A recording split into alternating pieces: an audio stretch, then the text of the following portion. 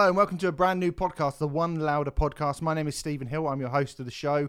This show essentially is me chatting to some of the best and the brightest, the most upcoming, the most exciting bands in the world of heavy metal at the moment. So something to look forward to during this whole COVID-19 crisis. We thought we'd give you a little bit of something extra because bands are obviously trying to carry on and continue and do the things that bands need to do, which is make money, release music, sell merch. Obviously, they can't tour at the moment. That's making that very, very difficult. So this is a good chance for us to talk about some bands who have released records recently and shine a little bit of a light on them. And this week, I'm very, very excited because I am joined by David Sanchez from Havok. Now, if you're not familiar with Havok, then and you're a thrash metal fan, then prepare yourself for a bit of a treat. You might have just found your new favourite band. If you are a Havok fan, I mean, we're about to talk about their fifth record, so I'm sure a few of you will be, then you know just what a great band Havok are. I first came across the band in 2013 on their Unnatural Selection tour. I think it was 2013 or 2014. They played in London with Skeleton Witch, and I went down there not really knowing much about the band, and I was just absolutely blown away. I thought they were absolutely fantastic live. Great band.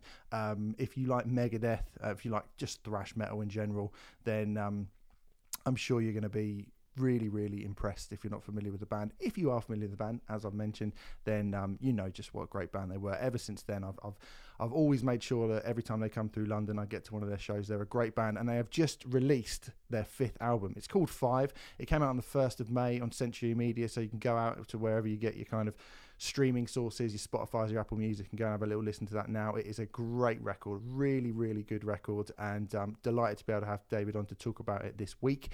But what you should do really is actually buy a physical copy of it. I mean, we talk a little bit about the problems that Havok are facing, what with the COVID-19 crisis going on, them not being able to tour and how difficult that is. And, you know, obviously, like I said at the start, these bands need to keep themselves from, financially going under. So if you like the sound of what David has to say and you like the sound of his band, and I'm pretty sure you will, then go on and maybe pick up a Havok vinyl. But anyway, that's just a little bit of encouragement for me to do that. It's a great record. We'll get more into it in the chat. And let's throw over now to me talking to David Sanchez from Havok. I am here with David Sanchez of Havok. David, how are you in your home studio, I believe, at the moment? Is that right? I am. I'm in the place where there's a studio in my home. That's pretty cool. How much time are you spending there at the moment? What with the pandemic kind of locking everybody down? Quite a bit, actually. I've been working on other bands' mixes and mastering projects, and hopefully when I get some free time, I'll be using this room to write new music.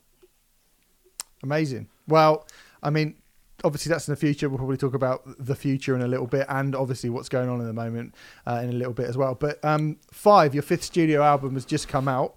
I mean, really quickly, what's it been like having to release a brand new record whilst everything in the world is happening in the way that it's happening right now? I mean, it kind of feels like that would be a very unusual kind of thing to get your head around as you're releasing a new record. Yeah, it's definitely strange. It wasn't the most ideal time to release an album for any band, but it was either between releasing it now like we're doing, or the other option was to delay it until an unknown time. And delaying the record, we didn't know if that was going to mean, okay, it's coming out 6 weeks later or it's coming out 9 months later. So instead of trying to steer the whole entire ship in a different direction and not know where we're going to wind up, we decided to just roll with the date that we already had planned because everything was kind of already set up to make it happen. And it dropped about a week ago. Yeah, it is exactly, as we record this, it's exactly 1 week since the record's been released. How's the first week of it being out in the public domain felt to you guys? We've had a lot of really positive reactions from fans, and I think a lot of people that didn't even know we existed have been hitting us up saying that I didn't know about you guys till now, but this is great. And fans that are familiar with us seem to really dig it overall. Obviously, when you create any sort of art that's in the public eye, you're always going to have people that trash it, because that's just the way the world works. But the overwhelming majority of feedback has been really positive. That's good to know. I mean, I think so. It's a great record to add to a very, very consistent back catalogue that you guys have built up over the last, well, what is it now? You guys have been a band for 15 or so years. Is that about the amount of time we're talking about? Yeah. It's been, 16 or 17 years now. Right. Okay. So even longer than I thought. Yeah. I mean, another great record. If you're a fan of thrash metal, then, I mean, it feels like a kind of no-brainer to go after you guys at the moment. I think it's been an interesting time for the development of thrash metal over the past decade or so. How important is it to you to kind of continue that tradition of that music? Because, it felt like, obviously in the 90s it dropped off, and then it kind of came back strong in the mid-noughties, and that kind of revival, a few bands have sort of fallen off, but you seem to be one of the bands who are continually going from strength to strength with new music, if you know what I mean, rather than kind of people harking back to the classics of the genre. It's important for me to carry a torch of riffs.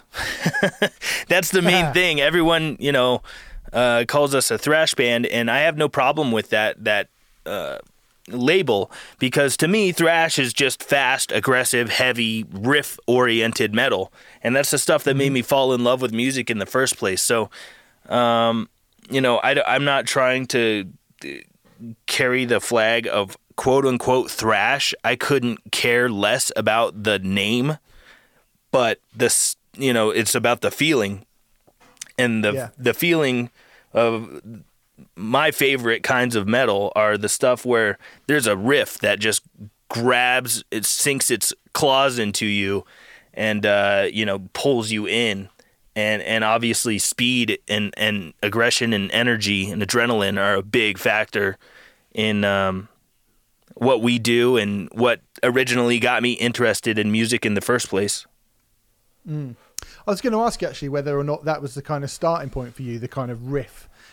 Because obviously, I guess as we get into chatting about the record a little bit more, we'll talk about the ideologies and the lyrics and the thematic things in amongst the record. But is that the kind of first place that you start with a riff, and then everything else that is the song kind of builds around it? Yeah, no doubt. The riff is the almighty riff. If you don't have good riffs, you don't have a good metal song in our eyes of what we want to create to put out into the world. If there's not a good, chunky piece of guitar art to be the foundation of the entire piece, then it don't really have much for us to sink our teeth into, and for us to want to feel inspired to complete the whole song. It needs that. That's like that's the concrete to our road that we're paving. It's like the number one thing for us. So, yeah, I can't imagine Black Sabbath getting very far if they just started every song with a flute solo. You need that riff to kind of open it up. Yeah, that's right. Yeah. And as great as Geezer Butler and Bill Ward and Ozzy Osbourne are, people fucking love Black Sabbath because of the riffs. It's all about the riffs. Like, if they didn't have fucking amazing riffs and Tony Iommi was just kind of playing chord progressions, that band wouldn't be anywhere close to the same. It's all of the mystique and aura and just like the shit that makes you crunch your face up and like you just smelled something terrible. That's all because of the palm muting and just the heaviness of I guess the attack and like weight of a good riff. Stuff doesn't do that when you're just playing a open chord progression on a guitar.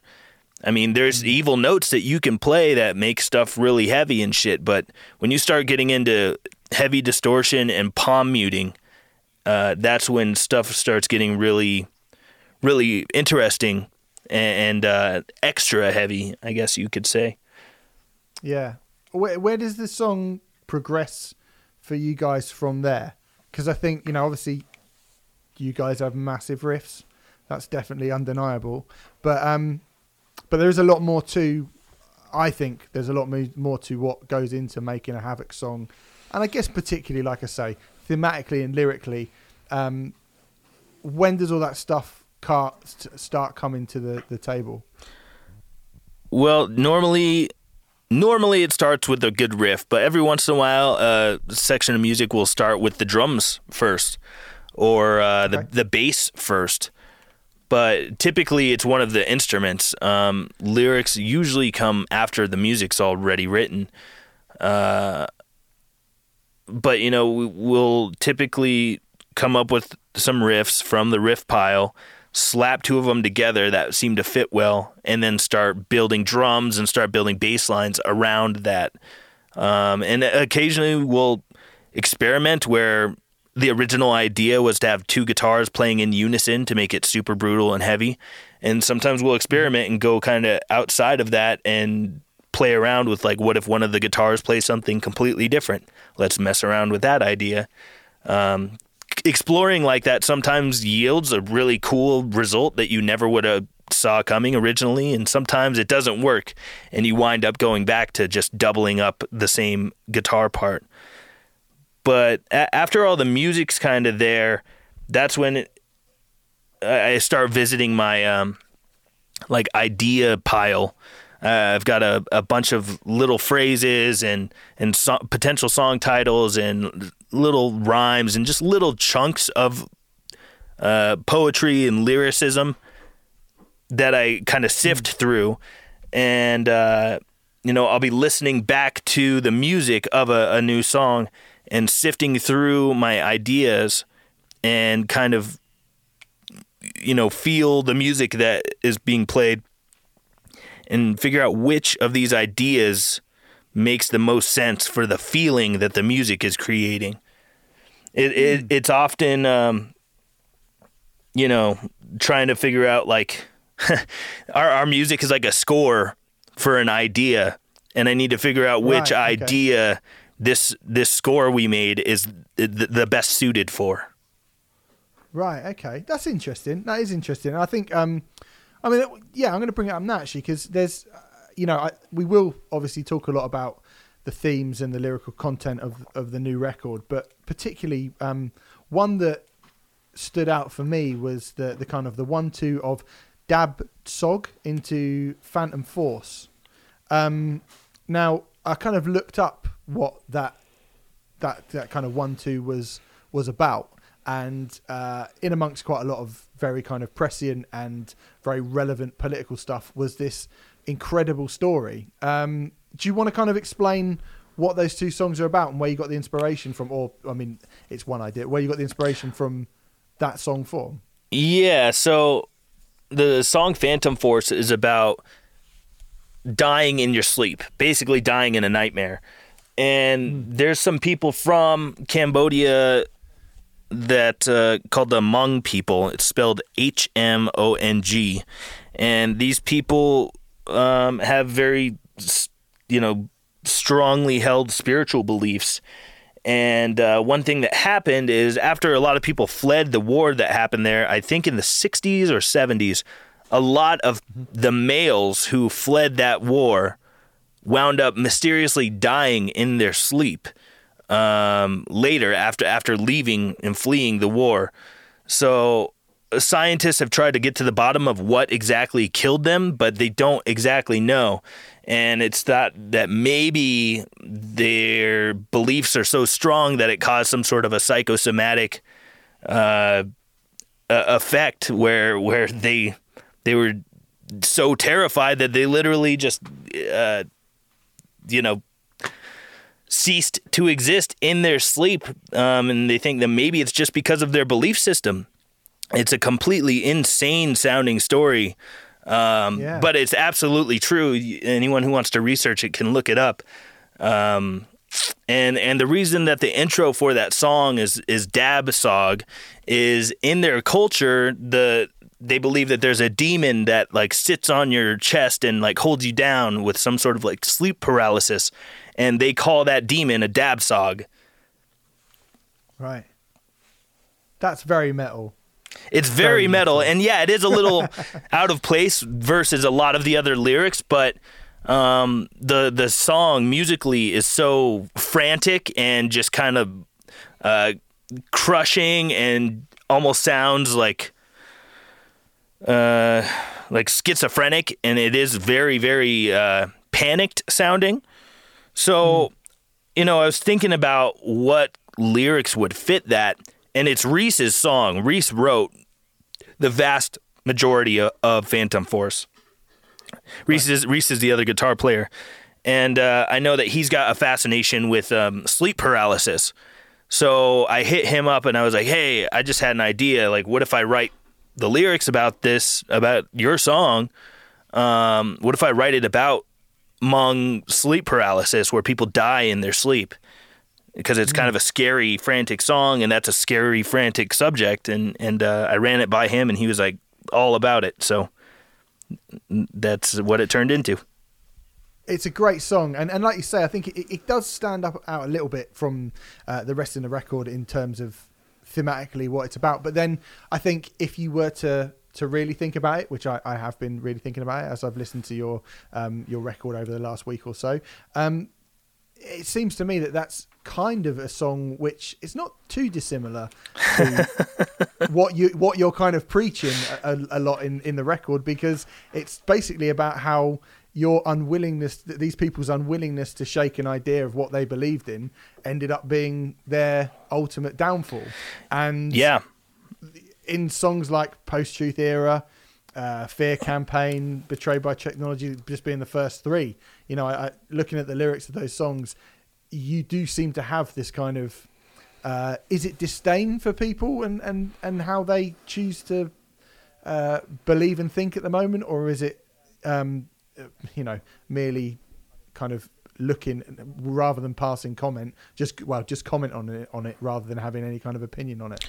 I don't have disdain for people. I do have a serious dislike of bad ideas. Right. Just because you hate cancer doesn't mean you hate people with cancer. Right, just because you hate bad ideas doesn't mean you hate people who have bad ideas. So no, I don't have a disdain for people, but I do have a lot of pretty spitting vitriol for ideas that I think are ruining our chances at our civilization becoming greater. Right now, we're at a very critical time in human history where I think that between technology and the sheer numbers of people and just, our state of things on this planet, I think that we're at a really crucial time where we can either totally fly away and lift off into outer space and make things go amazing and make this world incredible and better for everybody. Or we can fall off the cliff and, splat all over the ground and shit ourselves. It's a really crucial time, and it's hard to say which way it's going to go. But, I don't think...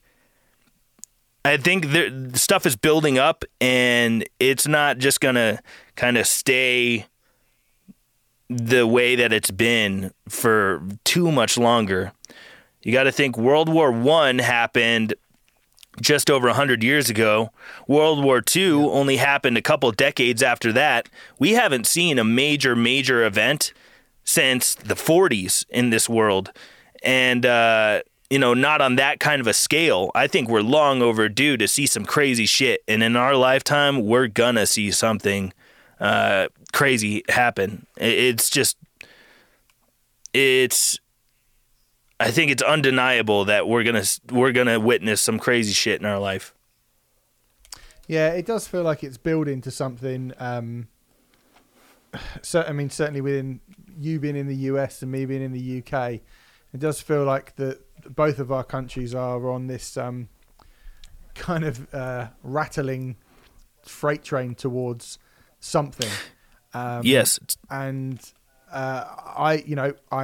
I'm not quite sure exactly what that is, but it doesn't feel like a particularly nice or particularly inclusive or particularly rational thing, whatever that thing is going to be. I mean, you're quite right. There's probably something at the end of it. I mean, how much hope do you hold out for seeing the end of this and things becoming more positive come the end of it? I don't put too much stock in the idea that it's going to happen, but I do put a ton of stock in the idea that it can happen. Right. There are so many people in this world that have a supercomputer in their pocket. We are living in an age of information where ignorance is completely a person's choice. If we had enough people to stop bickering with their neighbor and fighting over meaningless social issues in their politics, and actually come together and recognize that most of us have a common enemy that is ruling over us instead of listening to what the people want. If people came together, recognize their commonalities and their common enemy and stopped fighting with each other, there could be a worldwide revolution fought and won in a weekend in this world. It's a matter of divide and conquer that has been so effective over the ages, and unfortunately, it's still happening. There's a lot of people that are choosing to be ignorant and in the dark and just blindly accepting a lot of instruction out of fear or out of ignorance. And both of those things can be fought effectively with the tools that we have in this world. It's completely possible for us to overcome a lot of our problems that we have at the moment. Our biggest enemies are fear and ignorance. Why do you think there is such a level of division at the moment within people? Where do you think that comes from? Because I do feel like, I mean, I pretty much agree with everything you've just said.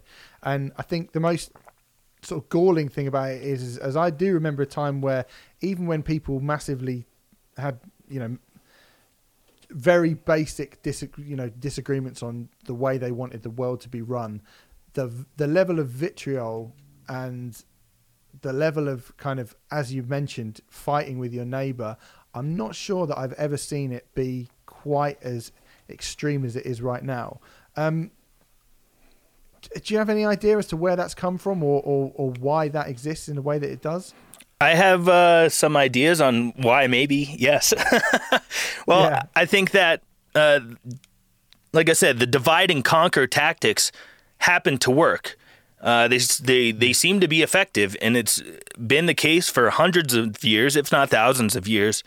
And, we seem to not be able to shake that tactic off of our back.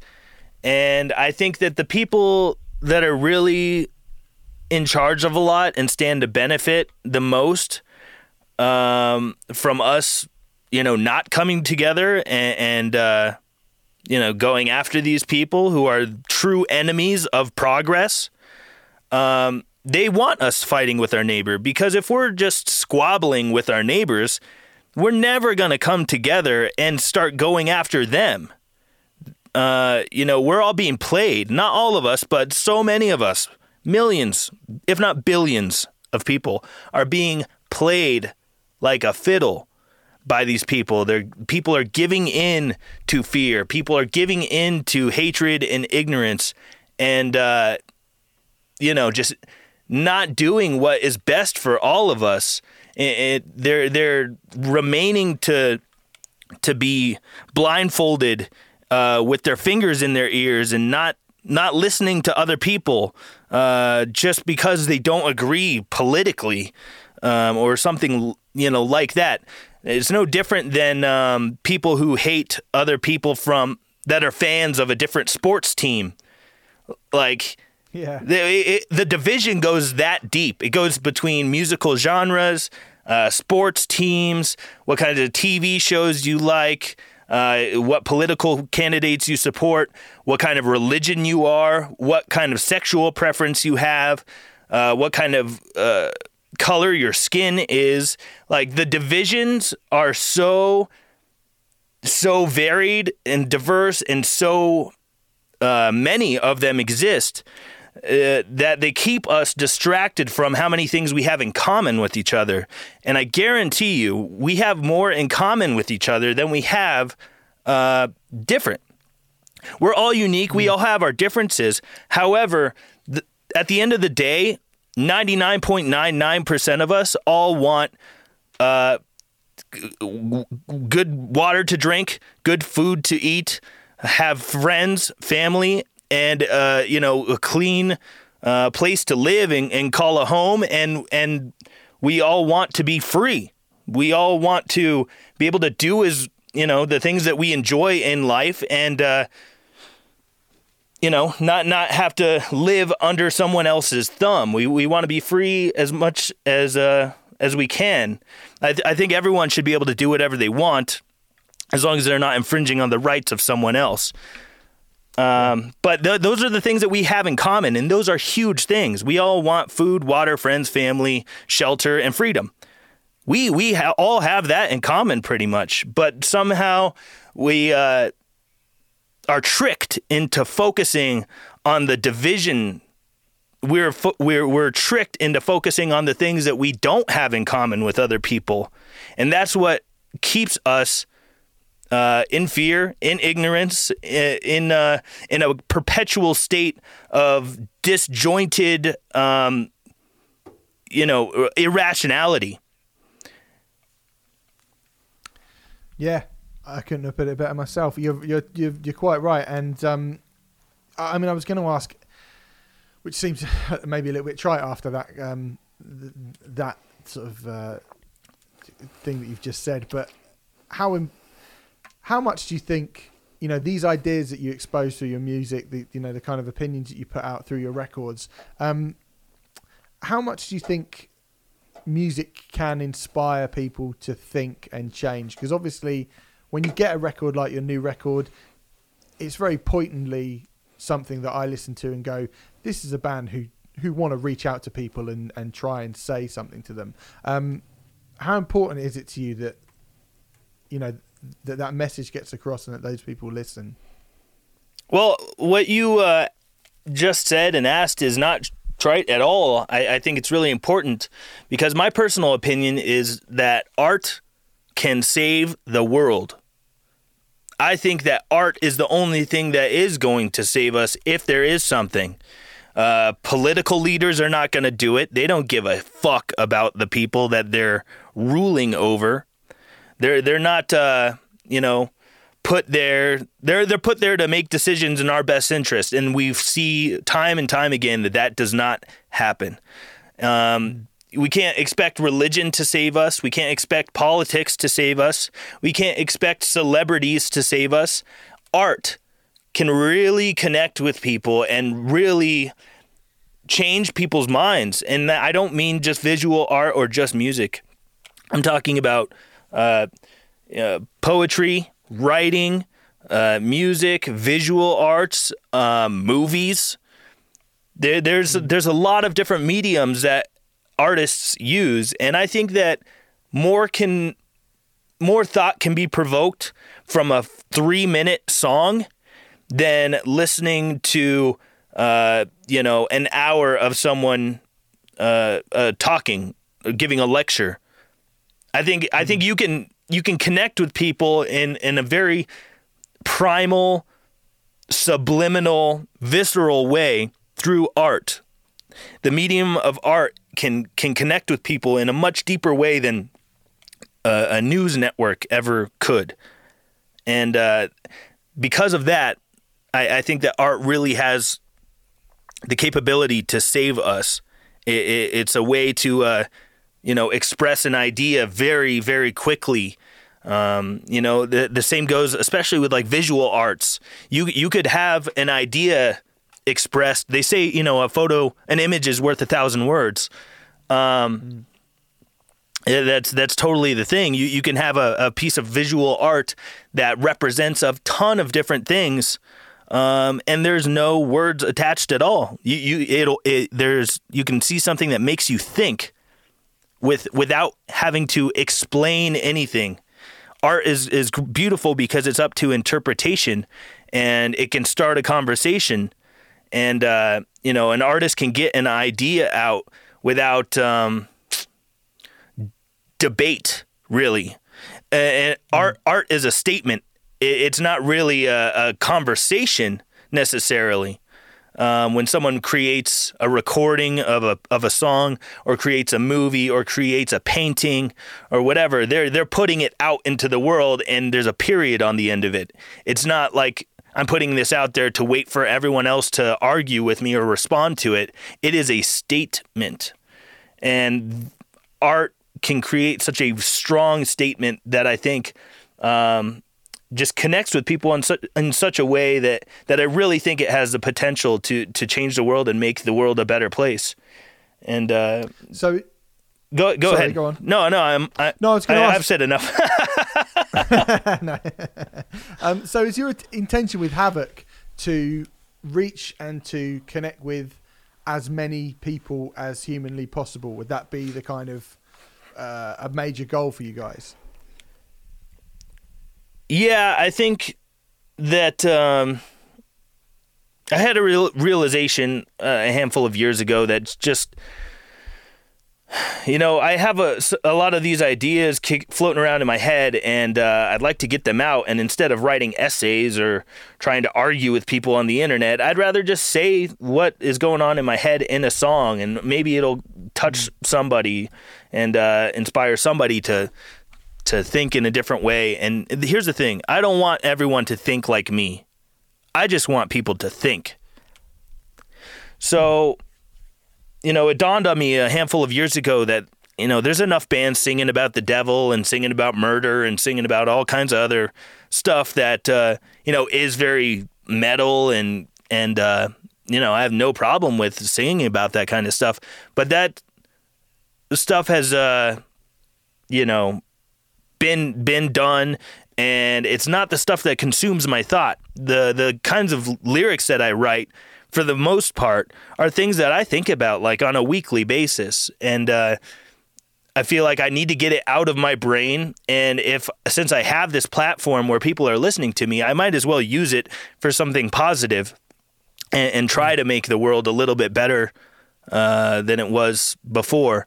I think if everyone made an effort to try to leave the world a little bit nicer than the way that they found it, we would live in a planet like the Jetsons. We'd all have flying cars and shit would be groovy. Yeah, amen to that.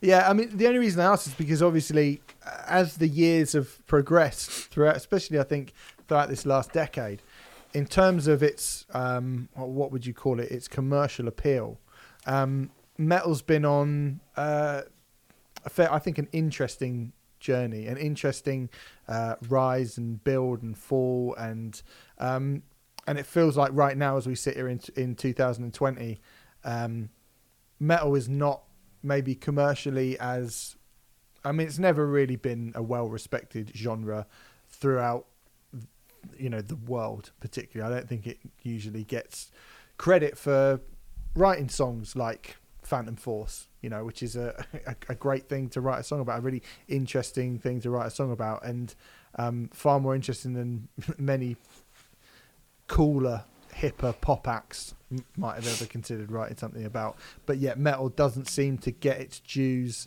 in the eyes of the majority of people, and I think we're in a position at the moment where there are some great bands around, but it still feels like metal doesn't connect on a broader level. Do you think that's fair to say?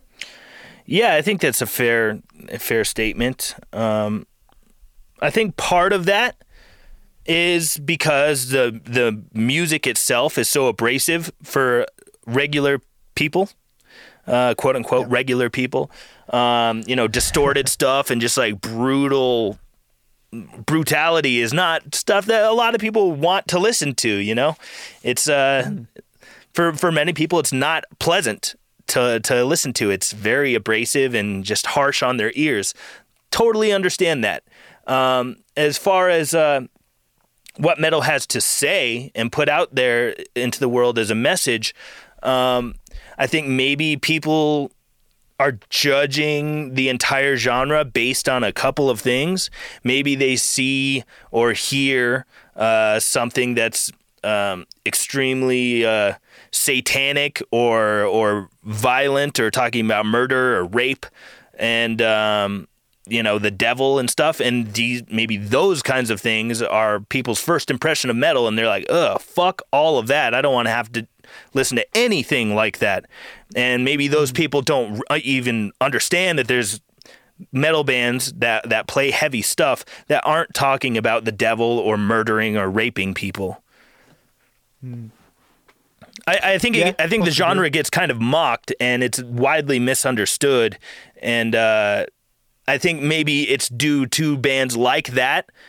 And there's nothing wrong. I don't dislike bands like that. I love a lot of bands that talk about that kind of shit in their lyrics. However, maybe that's why metal gets kind of mocked and looked at as like a, not serious kind of music, because people's only exposure to it is those kinds of bands and lyrical themes.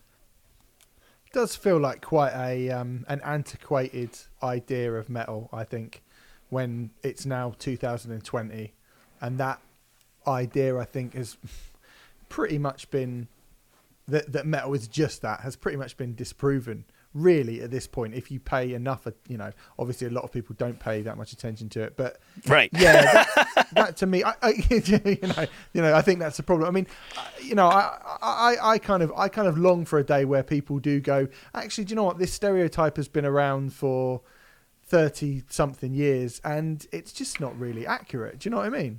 Yeah, I would love to see that happen too. Obviously, people that have any interest in the genre would realize that, that's not the case. Not every metal band's talking about the devil and murdering people. But we live in a world where so many people are wrapped up in popular culture. And popular culture's image of metal bands is partying, getting fucked up, banging girls, worshiping the devil, teasing their hair, wearing makeup, and like that's the image that popular culture has of metal. You got to think there's still people that are obsessed with the Kardashians and watching Hollywood award shows to see what dresses people are wearing and shit like that. These are the people that we're talking about. And these are the people that are never going to look deeper into the metal world and understand that there's a lot of great lyricists and great messages and very positive things that are being talked about in the metal world. To those people, the most positive metal song they've ever heard is Nothing Else Matters, or Sister Christian or something like that. Yeah, that's true.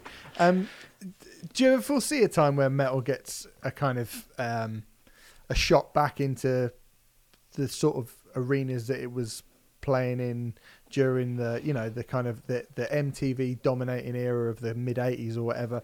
Do you ever see a time where metal gets kind of gets another kind of commercial shot in the arm again? Do you see that happening? Or metal becomes fashionable again? Yeah. Anything is possible. I can't say that I don't see that ever happening. And I can't say for sure that I do see that happening. Yeah, it's impossible to say what's going to happen. Crazier things have happened, so it's not unthinkable that metal will still be played in arenas and stadiums in 30 years. And on the flip side, it's not unthinkable that it becomes even more underground than it already is, and just sticks into clubs and theaters. It's not totally up to metal artists for that to happen. No. It's really about the media. Jim Morrison from The Doors said it the best: "Who controls the media controls the mind." And if the media doesn't want to make metal artists into a big deal, those artists probably are not going to be a big deal. It's it's not totally up to the artists. It's up to the system, as I guess we could call it. Yeah, of course. I mean, it would be great. Like from my personal perspective, I'd love to see a day where a band like your own, where a very articulate message that you guys have to spread can be spread to a greater number of people, a number of people who aren't getting nourished in that way by a lot of mainstream culture at the moment. I kind of personally, I wish for that quite hard. Yeah, that would be a beautiful thing. There's a lot of insanely talented bands that I think should be way bigger than they are. And I don't just mean in the metal world, just in general. Like, there are so many amazing artists that they just create beautiful art, and they're so good at their instruments, whether it's their voice or a physical instrument, that don't get really much recognition and aren't known. Yet you have, all of these hip hop artists and pop artists that, are whispering into a microphone and creating #1 albums, or, just using auto-tune, and there's not a single real instrument in the musical track. That stuff is just obliterating the charts and just dominating over all other genres. And to me, that's really fascinating and also just frustrating and kind of sad. There's tons of artists that I could think of that a lot of people have probably never heard of that I think are fucking incredible, that should be household names, that everyone in the world should know who these musicians are. But that's not the case. It's not the world we live in. Like I said, Jim Morrison's quote rings perfectly true. Who controls the media controls the mind. Yeah, that's true. Let's get back to talking about the new record, because I think one of the things that that I'm a bit of a as a kind of album nerd, and I like to kind of listen to a record and go, oh, how would I have sequenced that, and how long is this, and where would that track fit there? One thing I loved about the new record is, I guess, the consistency of the songs, particularly when you get to the last couple of tracks. Merchants of Death into Don't Do It as a 1-2 closer is a real sweet spot on the record for me. And in my personal opinion, just kind of that, 10 minutes and 50 seconds of music just really showcases everything that's great about sort of furious, technical, I won't say thrash metal, because I know we've already tried to distance ourselves from that term a little bit. No, I embrace it. It's totally cool. Proficient. Okay, cool. All right, well, yeah, fuck it then. Thrash metal and what it can do in 2020. Like, that last 10 minutes is it's just great. It's great to hear a band sign off a record, and I think a lot of metal bands and a lot of metal albums that I've been listening to over the last couple of years, if there's been one thing that has sort of frustrated me a little bit, is the fact that they don't keep the momentum to the very end. And the great thing about 5 is that I think it really does. I mean, is there a sweet spot on the record for you? And how do you feel about that? Well, I really appreciate the kind words. That's very, very cool to hear. I'm glad that you dug the end of it. I don't really have a particular favorite spot of the album. I really like every song on it genuinely. Mm-hmm. And I think the album wouldn't be the same if one song got taken off of it. So,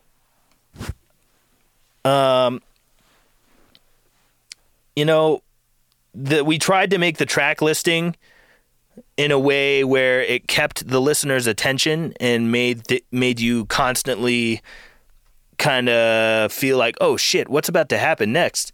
We threw some curveballs, musical curveballs on the record that, you know, with some like strange acoustic intros and just some, we threw a little bit of weirdness on the record, intentionally, just to keep people on their toes and make it an interesting listen from start to finish, instead of just bludgeoning everybody over the head with, fucking brutality the whole time. There's nothing wrong with doing that, but we wanted to make it more of a roller coaster ride instead of, just a 0 to 60, like, suck you into the back of your seat kind of a thing. We wanted to make it have some peaks and valleys and really kind of take you on a journey. And hopefully when people listen to the record, my number one hope is that people want to hit repeat and listen to it again. I really hope that it's not one of those albums where you listen to it once and people are like, yeah, okay, I had enough and move on, never revisit it.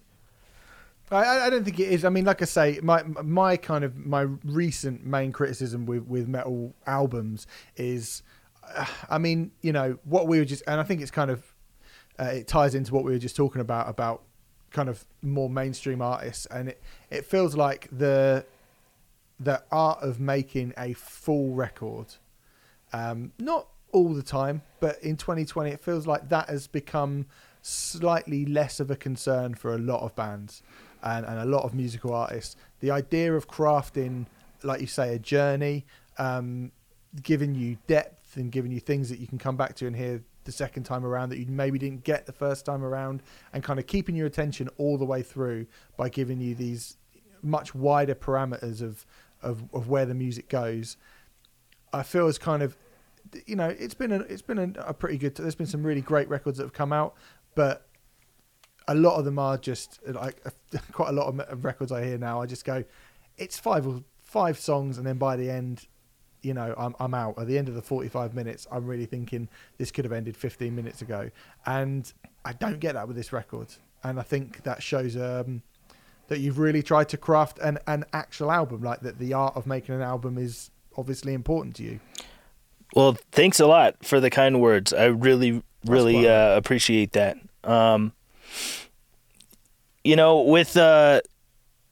With so many albums, and it's been this way for decades, a lot of times with artists of all genres, it seems like there's a big push for a couple of the singles on the album, and that's kind of the only good tracks on it, and the rest of it kind of is like, whatever. People buy the album just for the 2 songs, really, and a lot of the rest of it's kind of filler. We tried to never put filler, obviously. The way people feel about that is always going to be different, but we tried to make sure that this album wasn't about a song or 2 songs that we're really trying to push, and everything else is just kind of like, whatever, we needed to fill time. I think we're living in an age where the way that the album as we know it, with a 45-minute running time, and it's a collection of 8 to 15 songs that all come out on one pressing, I think that is possibly in its final times. We look at pop and hip hop artists and stuff like that, and they put out a new song every couple of months. And I think that in the age that we live in, where people have such short attention spans, and content on the regular basis is a really big factor in keeping you in people's minds. I think that in the near future, that may be the way that things start going, and we start seeing albums less and less, and we start seeing more and more singles and EPs. And I don't have a problem with that. That's totally cool. It makes it fun for the artist, because every time you go on tour, you have new music to play. Like, oh shit, they just put out this new song like a month ago. When I go see them, they're going to play it live. Oh, I have to go now. It makes it more fun for the artist because you have new stuff to play every time you tour. Makes it more fun for the listener because they're constantly getting a stream of new stuff, and it's not so much new stuff that the fan gets bludgeoned with a bunch of material, and then they have to wait 3 years for new stuff. I think it would allow for artists to be more creative, maybe get a little more irregular and outside of their normal box. I think this is a big reason that in the 70s, artists got very experimental. You'd have artists that would release 3 albums in a year. And when you're doing that, it's fine if one of your albums is a little out there and weird. If people don't like it, well, fuck off. There's going to be a new one in 4 months. So, like, just relax. It could be the same thing with bands releasing singles and EPs on a more regular basis. We might hear more experimentation because it's not, hey, we need to put out a record that's going to make all of our fans happy, or we don't want to fucking totally change our style and have everyone not like our band anymore.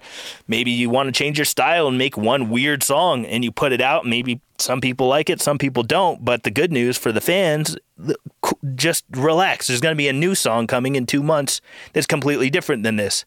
I think it could be a good thing for creativity and just for fans and for bands. But the album, like you were saying, as a whole, seems to not be a focus anymore. I think that in the near future, it's possible that it becomes even less of a focus for bands. So it's a shame. I think it's a shame to lose that discipline of, as someone who grew up with, listening to albums and getting into music that way. Obviously, maybe I just sound like an old man screaming at the clouds or whatever, but it would be a shame if we saw the sort of, the denigration of the album to the point where bands don't feel like the need to try. Because I still think, as great as a kind of 4-track stopgap EP is, or as great as a song can be, the kind of journey of a record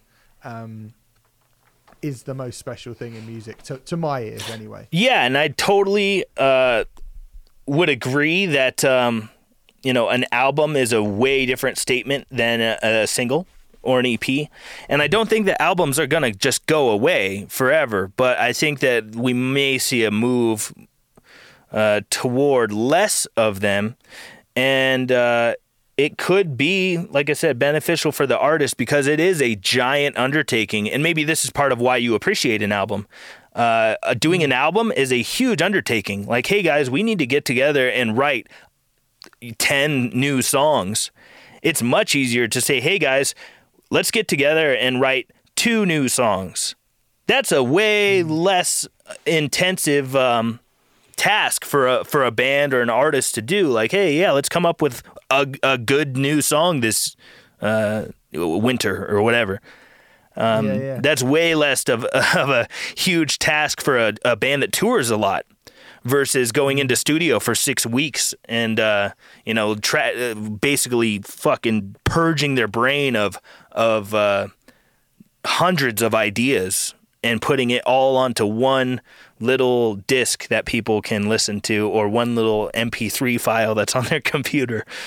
So I can totally understand why that is something to desire and get into more. It is a way bigger representation of a big effort put in by an artist versus a single or 2 songs. Yeah, I agree. But who knows what will happen in the future with albums and where they go. But all I know is you've got a very good one here, and so obviously well done on that. I mean, I would imagine that the first thing you want to do at this point is to go out and tour it and play these songs live to people. But plans like for everyone, I guess, are up in the air at the moment. What are your kind of plans for the future, and what are your kind of hopes, and how frustrating is it for the album to come out and for you to not be able to promote it in the kind of traditional manner? We can't tour? Wow. What's going on? I mean, are you? It's presumably then. I mean, I don't know. Are you planning on touring? Is that's happening? I'm just being an asshole. Yeah, I thought you might be. Yeah, fine, all right. Yeah, we can't go on tour right now for Yeah. very, very obvious reasons. We had a lot of touring planned for this release and for this year, and as of now, 100% of our plans have been canceled. So we don't know when we're going to be able to go out on the road. That's kind of the most frustrating thing about this whole weird situation that we're in, is just the uncertainty. No bands really know what's going to happen next or when we're going to be able to make a living doing our job again. There's no telling when it's going to happen. So we would love to tour, play these new songs, get out on the road. That's what we love to do. It's, what we do best. I really feel like we're a live band more than we're a studio band. So we would love to get out and get back to it, but as of now, there is zero indication as to when specifically that's going to happen. It's got to be very frustrating, that. Yeah, it's definitely frustrating and definitely very, very strange. We've already discussed that maybe what we'll do with this downtime, now that touring is off of the table, maybe we'll start bouncing some new ideas back and forth, and maybe we'll write a whole nother album during this downtime. I don't know. Great. There's definitely a strong possibility of that happening, but I don't know. We will see. We're all kind of biting our fingernails and wondering when stuff is going to come back, and that doesn't go just for bands, but all forms of entertainment, and not even that, just regular people that have a day job. Like, so much is uncertain at this point, and it's really strange. I'm not particularly worried about our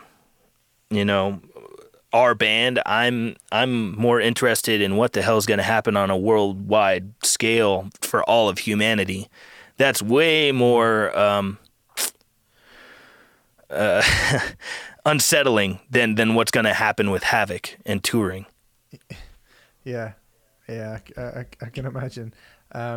It is a very uncertain time, and I think, unfortunately, it's something unfortunate is going to happen off the back of it. Either that or something really great is going to happen, and it could go either way. So, well, maybe. We'll see. I mean, yeah, I'm glad you've got your glass is half fuller than mine, I think, because either be it the economy or just more kind of unfortunate ends to people's lives. That this is a pretty brutal time to be alive. But we do have some great music coming out, and I'm glad you guys managed to get the record out, because it's a fucking smashing record, I have to say. Really, really great. So yes, thank you very much for talking to us, Dave. We really appreciate your time. I'm going to let you get back to your studio, because I'm sure you're a busy man and you've got plenty of riffs to write. No worries. Thanks a lot for taking the time with me. I had a good time. We should do it again someday. Absolutely. Hopefully we'll do it in person at a venue while you guys are playing these songs. Fingers crossed. Yeah, sounds great. That would be the one. All right, lovely. Thanks for talking to us, man. Much appreciated. Cheers. I'll talk to you soon. Okay, there you go. That was me chatting to David Sanchez from Havok. As I mentioned, the album 5 is out now. It is a great thrash metal record. If you're into your Megadeths, your Creators, your Slayers, your Power Trips, some of the more modern wave of thrash metal bands, then I think you will have a joyous time listening to the new Havok record. It's out right now, so you can go and get it.